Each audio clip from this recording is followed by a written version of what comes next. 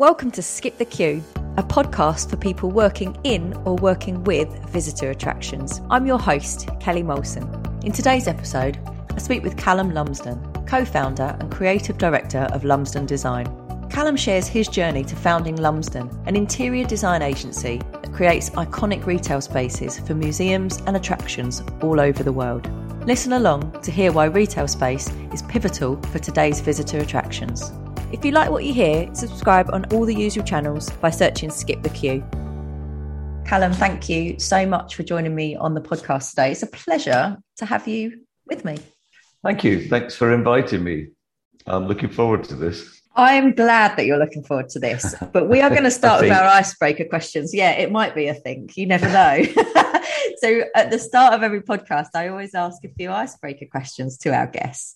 And mostly they're really stupid and just a chance for us to find out a little bit about you. So I would like to know, when you were a child, what did you want to be when you grew up? Oh, that's a good one. What did I want to be? A rock star. Oh, really? Oh, yeah. Okay. And did you ever come close? I managed to get a flute from school. And I was big into a band called Jethro Tull at the time. So what I do, Ian, can't remember his last name, he used to stand on one leg and play a flute. That's as far as I got. Oh, right, okay. I mean, can you do the one-legged flute playing? I mean, maybe... I can do the one leg, but not the flute. It doesn't sound very rock starish, does it? No, it doesn't. But Jethro Tull were pretty good. But I was also a roadie for some mates of mine. They had a proper band, and that was in Edinburgh. So I got to get a little bit of taste of that. But I've always been massively interested in rock music or music of any kind, really. Oh, well, this is really handy then, because my next question for you is, what is your karaoke song? It's got to be Sweet Caroline. Yeah, it's a classic, isn't it? That's the one, because you can get everybody joining in on it, because nobody knows the words, but like they get the but. So that always works. That's the key to a good karaoke song choice, isn't it? Pick something that everybody else knows, so you're not the only one. Or things they know. Yes. Great. Okay, last one. If you could switch lives with anyone for a day, who would it be?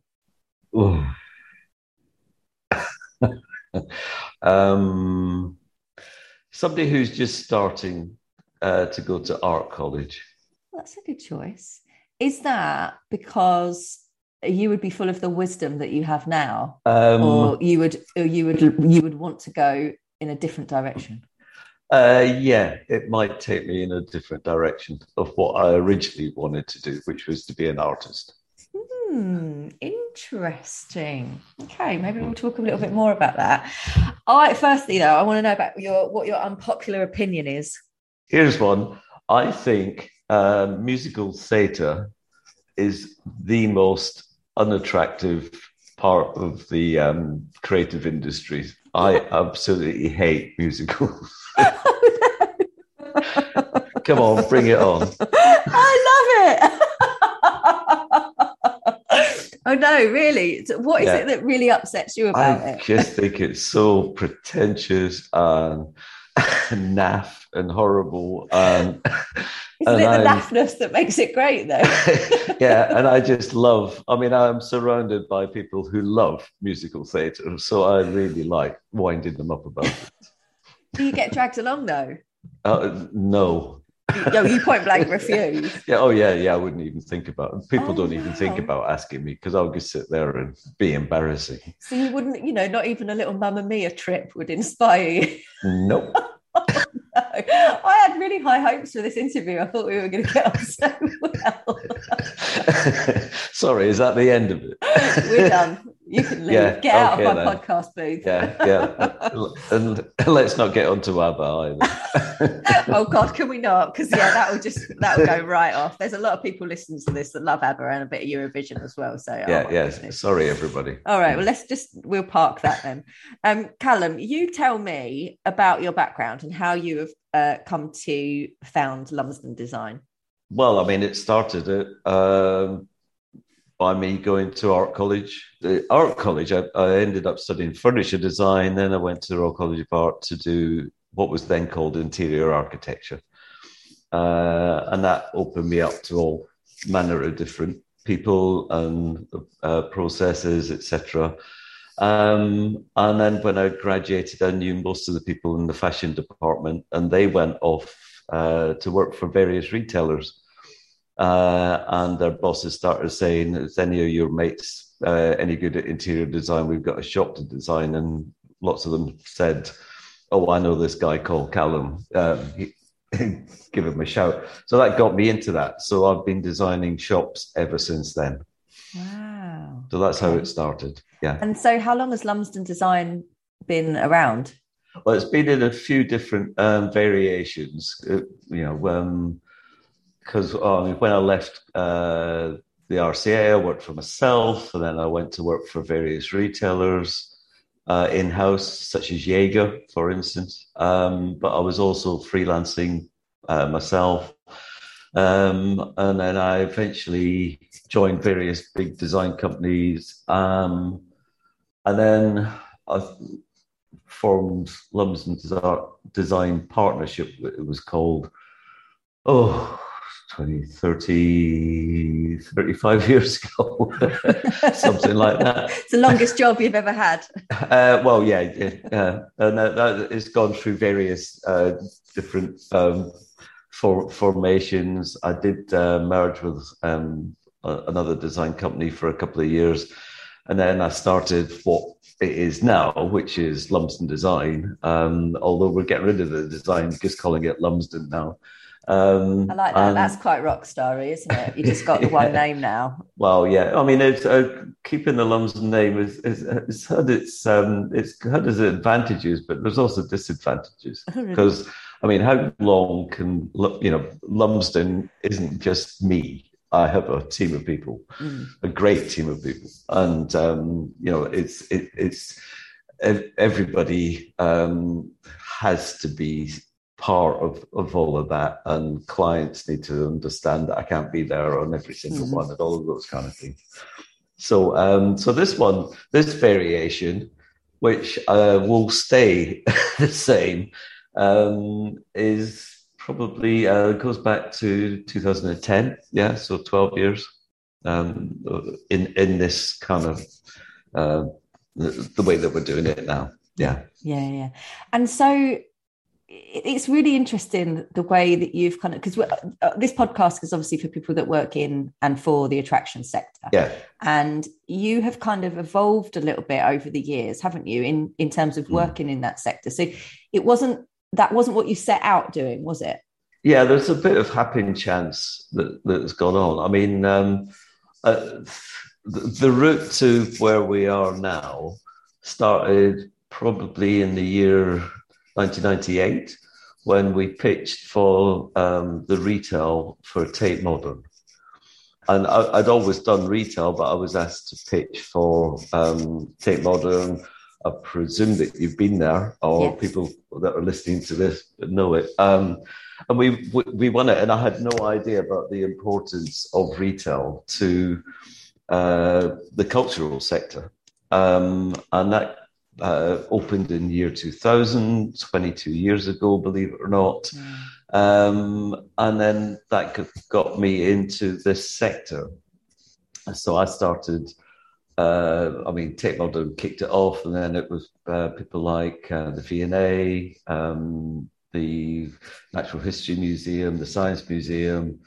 So I started spinning into this, and then that went into loads of different places. And I'd always worked in retail, but retail, if you take mainstream retail, it's about, from a design perspective, you come up with a concept, you build it, and if it's successful, then it gets repeated again and again and again. The Americans call it cookie cutter. Mm-hmm. If you think of Gap, whichever Gap you see, it looks exactly the same. With this sector, every single client is different. And then eventually took the decision that we would just concentrate on that sector. And the route to visitor attractions was winning the Warner Brothers project in Leavesden, just outside of London, doing the retail for the Harry Potter. The name that everyone always gets wrong. Tour. Yeah, it's the Harry Potter Studio Tour. It's the Warner Brothers Studio Tour, the making of Harry Potter. We had Jeff Spooner on. Yeah, sorry, Jeff. Sorry, Jeff. But he said everybody gets it wrong. They either call it the Harry Potter Tour or the Warner Brothers Tour. It's always a different name every time. And it's interesting connection with the route to get to there, because the reason that I got contacted about pitching for that project was a couple of the directors from Warner Brothers in LA went to the British Museum, and we'd done all the retail for the British Museum. And there's one of the library rooms in the British Museum is called the Grenville Room. When you walk into the British Museum, you turn right, and it's where all the high-end products are sold, everything from statues to jewelry to watches, and it's got loads of books. And now, how Harry Potter is that? And they said to the guy who's in charge of the British Museum, commercial side, who did this? And that was me. Well, me and my team, and we pitched for it and we won it, and that kind of started us into this amazing journey with Warner Brothers and various other places. Oh, I love that. It's a really. I wanted to ask you how you became specialist, and I love that you've said it's kind of like a catalyst process, because that's kind of what happened to us as well. We won a big project for an existing client for Pernod Ricard. So we worked on a project for the Plymouth Gin Visitor Centre. Mm-hmm. We created their ticket booking system and their website. And it was such a brilliant experience going through that, to understand about kind of the experience economy and visitor experience and visitor, how you take somebody on a journey through that. That was the catalyst for us. That was a really exciting project. And it was a world that we just thought we want to be more and more involved in. And it's really lovely to hear that was kind of a similar effect to you. It's brought you into this incredible world of it's fun, isn't it? All of these things that we work on, they're really fun. Yeah. And that's what's interesting about all the clients that we work with. They're all entirely different, and we've kind of got a who's who of clients. Abbey Road. Everybody in the world knows Abbey Road. You can talk to somebody from China and they'll know what Abbey Road is all about. And that's about as much about a visitor experience as the studio tour in Leavesden. So I've got quite a few questions for you today, but I just want to touch on what you said earlier, because you were talking about Gap and the cookie cutter experience of their stores. So with that, I guess people work out what works and they just replicate it. Yours is so different because every store that you're working on is completely different. Everything has a different brand story. It has different values.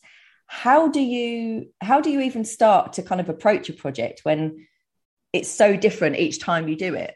It's a very overused word, but immerse ourselves in that brand as much as we can. We sit down or walk around and just talk to people, observe, find out who the visitors are. Are they fans? Are they school kids? And that's the difference in this sector, because if you go to, say, a high street brand again, you probably got, every retailer will say, well, our core customer is.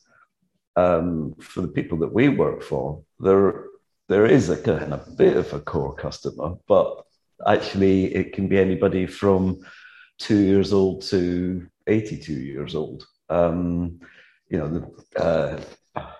Warner Brothers studio tour, it's international. It can be grannies and grandpas to a whole troop of school kids to teenagers or mums who were reading the Harry Potter books when they were 6, who are now reading that to their own kids. And if you go to, we work for MoMA in New York,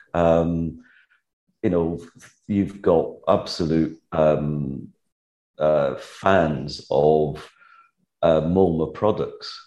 The New York dinner set will go and buy their china and their cutlery for their at the New York design store, the MoMA design store. Go across the road to the museum itself, and you'll get a tourist who's come from Austria. Because actually defining understanding that is completely different every single time. The National Theatre that we did in the South Bank, the shop there was the bookshop that you went to find a particular book on a particular play. We changed that around to actually make it about stories about the productions that were going on in the theatre itself, and they have 3 or 4 at one time because there's lots of different theatres, and help the retail team there design the products that will fit that store, but still have the bookshop at the back, because they weren't making any money out of that, but they are making money out of the products. Right. And understanding how, because it's not just about making the spaces look great or seamless, which is another part of what needs to be done, but it's also they've got to make money. They have to increase revenue. That's why they're there in the first place. Apart from everybody expects to go into, I hate the term gift shop, but but 96% of people will go into the shop to buy something. And they will buy something. So make the most of it. It's a fascinating process, isn't it? I think you touched on it there in terms of the commercial, but why is retail space so important to the sector? It is about commercials, right? Yes, it is. But it does have benefits as well. Visitor attraction is slightly different to the cultural sector, because the cultural sector, the money that's generated goes to the curators to help them buy the objects that they want in their collections. And it also helps in the education part of what they do, and the events and everything else. I mean, if you take MoMA, their retail turnover is $52 million per year. That's a lot of money. That is a lot of money. Yeah, I'm not able to tell you what Warner Brothers is, but let's say it's really quite successful. But that goes back into them to be able to develop the next part, because a studio tour never can't stand still. Everybody has to look at, all right, what we're going to do in the next year, the next 2 years, because they will repeat visits. So to be able to do that, and to be fair to Warner Brothers, they also put a lot back into the local community, education as well, developing their staff, all of those kind of things. So there's a whole load of other aspects to it. So the money that's generated, is really important to everybody. Yeah, completely. How does it help to sustain their visitor engagement? So what part does retail play in making that visitor maybe come back or be more engaged with the brand? Well, again, the retail offer is down to the merchandise. The merchandise has to be looked at as creatively as possible in terms of, okay, what else can we do that will grab people's attention? So, there's an introduction of hampers at Warner Brothers for Harry Potter. So you could actually take a whole Harry Potter based hamper with loads of product in it. So you've got a whole set of something that was introduced, and that's been really important. That's been a really successful one. Personalization, doing lots of different things to actually make a wand that's just for you, or all of those kind of things. And personalization is becoming really it's there. It's become really important also in the cultural sector as well. Where you can get your own name on it. You can have you can get things custom made according to because people like Adidas and Nike, they're doing that. You can get your trainers personalized. All of that needs to seep into the sector that I work in as well, and that's becoming really successful. Yeah, and I guess some of the retail spaces that most of the retail spaces that you've designed, they almost become experiences in themselves, don't they? You're like a mini attraction within an attraction. Well, yeah. Well, a lot of, there are there's quite a lot of stores that we've done that people go to, but they don't go into the museum. The Tate Modern is one example. MoMA's another example. But that's not the point. The point is that what is being sold and how you actually design that store needs to reflect the brand of the institution that it's part of.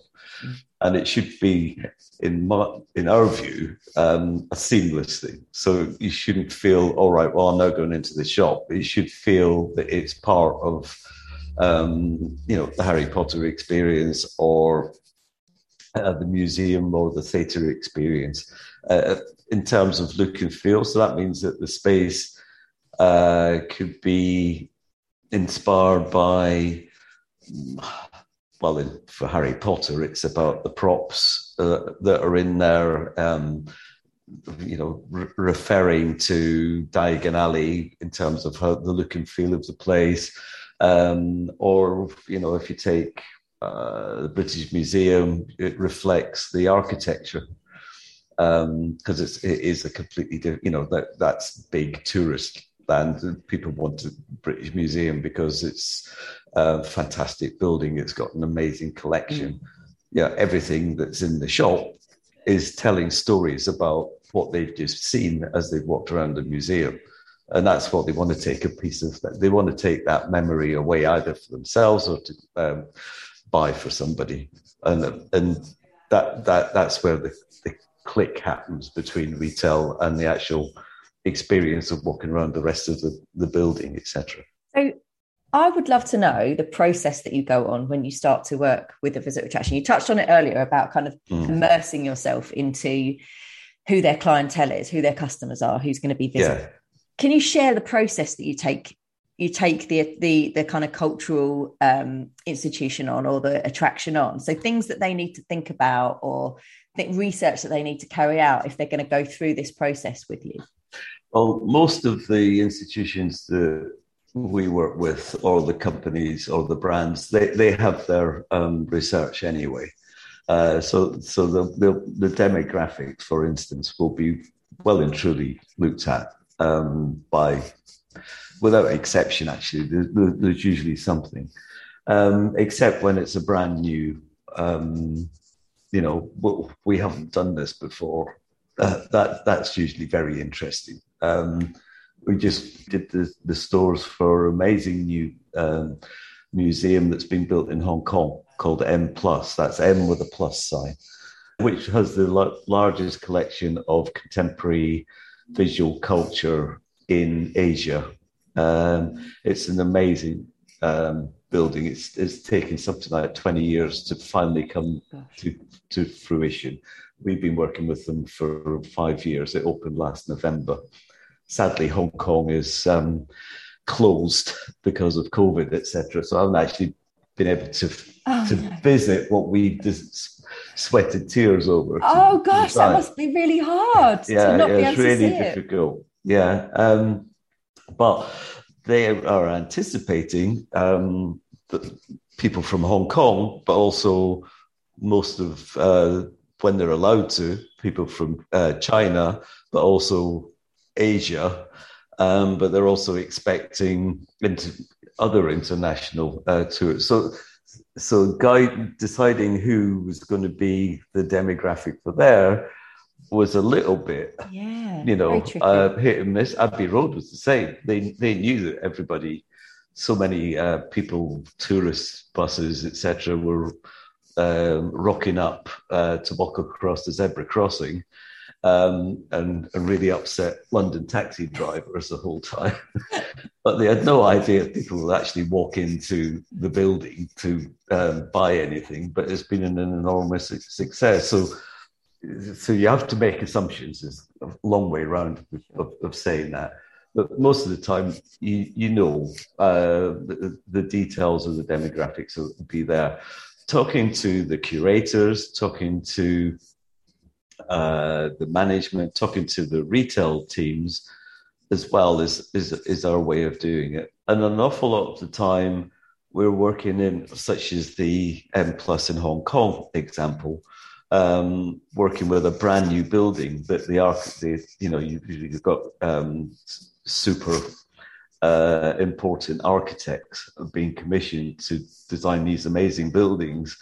So being allied with them in terms of their vision for the building is another part of what we like to understand. In terms of, the materials they're using, the space they're going to give us, where it's actually going to go, because the location of a shop, it's not always exit through the gift shop.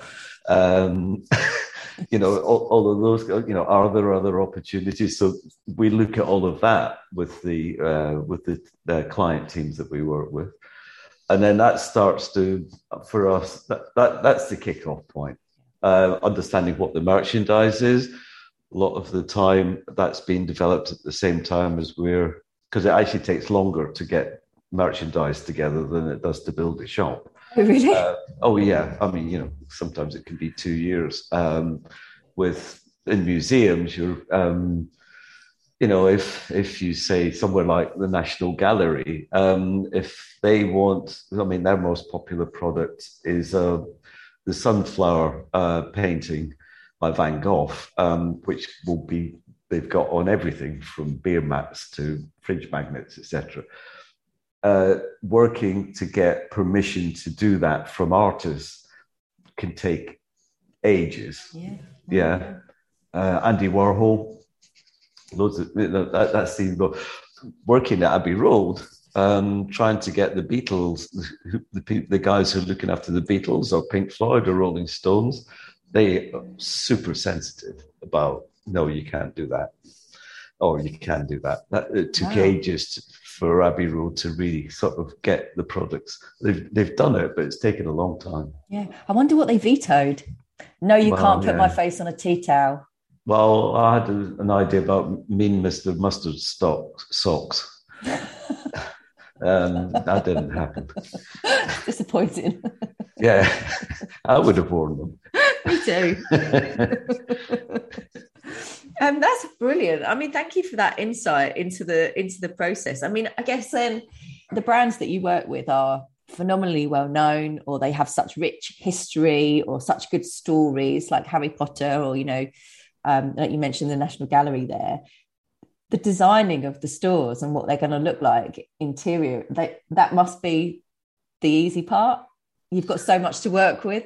No, it's never easy, because there's lots of layers of people that you need to go through, and navigating that it can be quite interesting, shall we say? Because everybody's got an opinion. And there are quite a lot of boards involved in cultural organisations as well, aren't they? So you there's a lot of layers of people to come through. Well, yeah. And, if you're working with a museum, you're working with academics, and they don't have conversations, they have debates.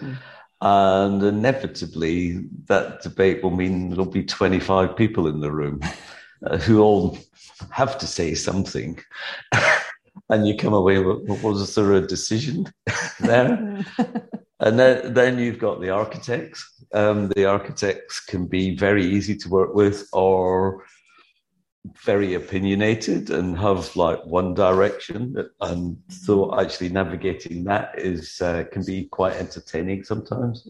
We did the V&A Dundee, which is an amazing building. That was designed by a Japanese architect called Kiyokumi. And they were fantastic. They were just so, yes, we'd like this. There was, and everything kind of fitted. It was good, but there's other examples that I won't go on air about. I was going to ask you. Nose to nose. Without naming any names, can you tell us about an experience where you couldn't get what you wanted? I usually get what I want. All right.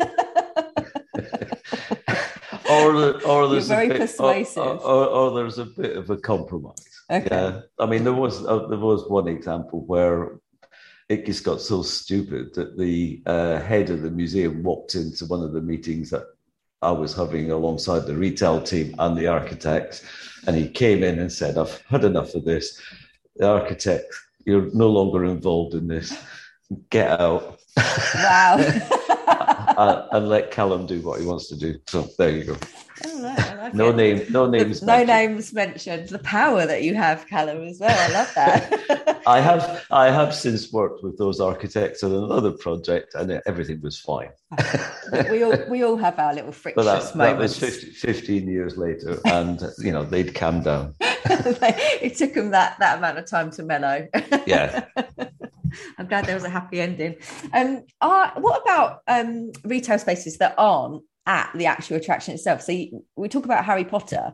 I mean, they have retail stores all over the place. So, King's Cross is the one for me, because obviously that is very pertinent to the film. So, I will be queuing up to get, waiting for my train to be announced, and I'll see hordes of people queuing up to have their photo taken with their trolley wedged into the wall there and the shop there. Do you get involved in that element as well? So yes, we do. Yeah, we designed that shop. That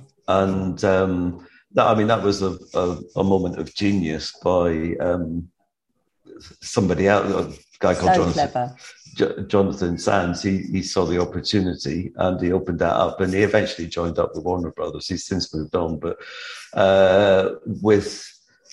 with those ones, we did that shop. We also did the airport shops, but because of COVID, that didn't work out. Then there was Cursed Child. Yes. We did all the retail in the theatres for that, and that went worldwide. New York, Hamburg, Sydney. I can't remember all the cities that went to. And then we didn't get involved in it, but the Warner Bros. Opened up a store in New York, a full-blown store on right next to the Flatiron Building. That's been enormously successful. We didn't get involved in that one, but there's the shops that Warner Brothers have done, but there's also the shops that lots of other people have done copies of. If you go to Edinburgh, you've got like 6 versions of Harry Potter shops. Yeah. Nothing to do with us. No claim on those. Someone once described a retail experience as a bit like a theatrical experience, not a musical theatrical experience, because we know how you feel about those. but ultimately, you're taking, the visitor on a journey, aren't you, around the store, and you're making that a real experience for them. Can I ask you, and this might be like, what's your favourite child, but what has been your favourite store to design from that perspective? Definitely the Warner Brothers Legion store, because that's gone through a number of iterations as well. They've expanded it, we've moved it around, we've done different things. We've developed the restaurants and the cafes. That's been great fun too. I mean, every project. I mean, I'm thinking. I mean, because it's like recently opened, M Plus in Hong Kong has been a great experience, and that's an interesting one about where it's going in the sector, because within that, it wasn't just about a whole load of shelves with products on it. A number of what we called pavilions that were inspired by by Hong Kong, and for instance, the central pavilion in the shop is a combination of a place where artists can do masterclasses and talk about what they're doing, and the retail guys are develop products based around the artist, or the artist has designed some of those products. And then there's another space where artists are given the market stalls in Hong Kong, which I don't know if you've been to Hong Kong, but the markets are amazing. And they're called, the stalls are called Pai Dongs. We based one of our fixtures on Pai Dongs. And the idea, and that's what's happening, is that one of the Pai Dongs can be taken over by an artist to do anything that they want on it. Lovely. Yeah, so the sculptural or lighting or sound, because they've got sound artists and all of those kind of things. Or it can be handed over to almost on a concession basis. So it could be I don't know, a sports retailer who could take it over. All of those kind of things, or personalization again, where you could actually get, if you're buying a wallet, you can get your own initial put on it, all of that kind of stuff. And then another part of it was for gift wrapping, where we were commissioning Chinese calligraphers who will actually sign it. Oh, wow. All of those are showing origami, how you can actually use origami to make your gift wrapping look even more different. Oh, that's incredible. That's really theatrical, isn't it? Yeah, that's a real experience. So you've really got activity going on, and I mean, and that's what happens with Harry Potter. I mean, when you're buying a wand, you've got somebody showing you how everything works and how to wave it and what to say and all of those kind of things, and that just gives people something. They'll remember that, they'll love that, and hopefully they'll also buy something. But it's adding something extra into that visitor experience. Yeah. That's the way it's going for mainstream retail as well. That whole thing. Experiential. So I guess it's kind of like the Hamleys thing, isn't it? Right? Because I can remember as a kid going around Hamleys and being, you watch the people they show you how to use the toys, and they show you how they work, and to play with them. And yeah, absolutely. There's a guy. Do you know what? I hope I don't misquote this, because I think it was Jeff Ram that told me this story, where Jeff Ram is a public speaker, and he told me this story about how he just got mugged off by he spent so much money in Hamleys because of somebody who was there, demonstrating the product. It was this. Yeah. I can't. It was like some like paint blocks, and they were painting these pictures and then talking them through, and his kid was watching them paint, and she asked the child what her name was, and then she drew this picture with her initials and blah, blah, blah, and then gave it to her. And he was like, that's it. I have to buy that product now, don't I? I've got this picture that I'm taking home with me, but I've also got to buy those things, because my kid wants the magic. She's just seen the magic happen. Yeah.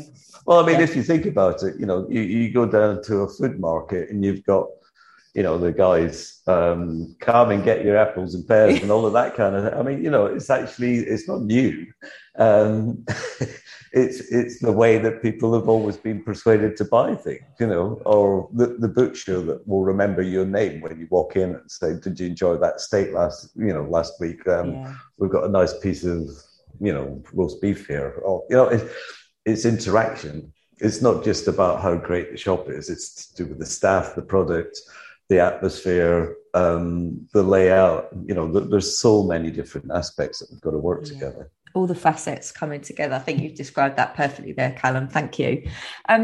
we're at the end of our interview, which I'm quite sad about, if I'm honest. I've really enjoyed this chat. Nice of you to say. I always ask our guests a final question, which is about a book they love. But actually, I've got one more question for you.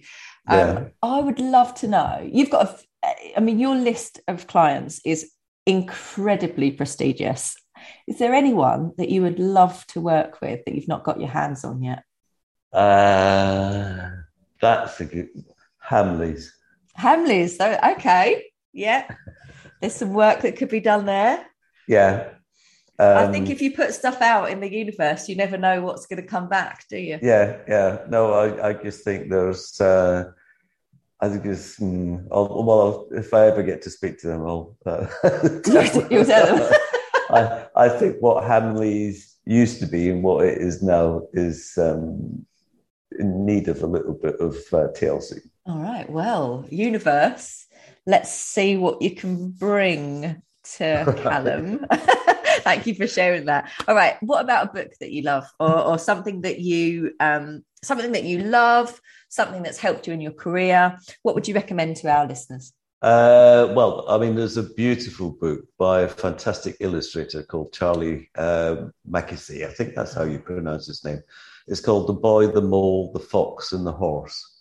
And it's all illustrations, but with lovely little writing from him. And it's all about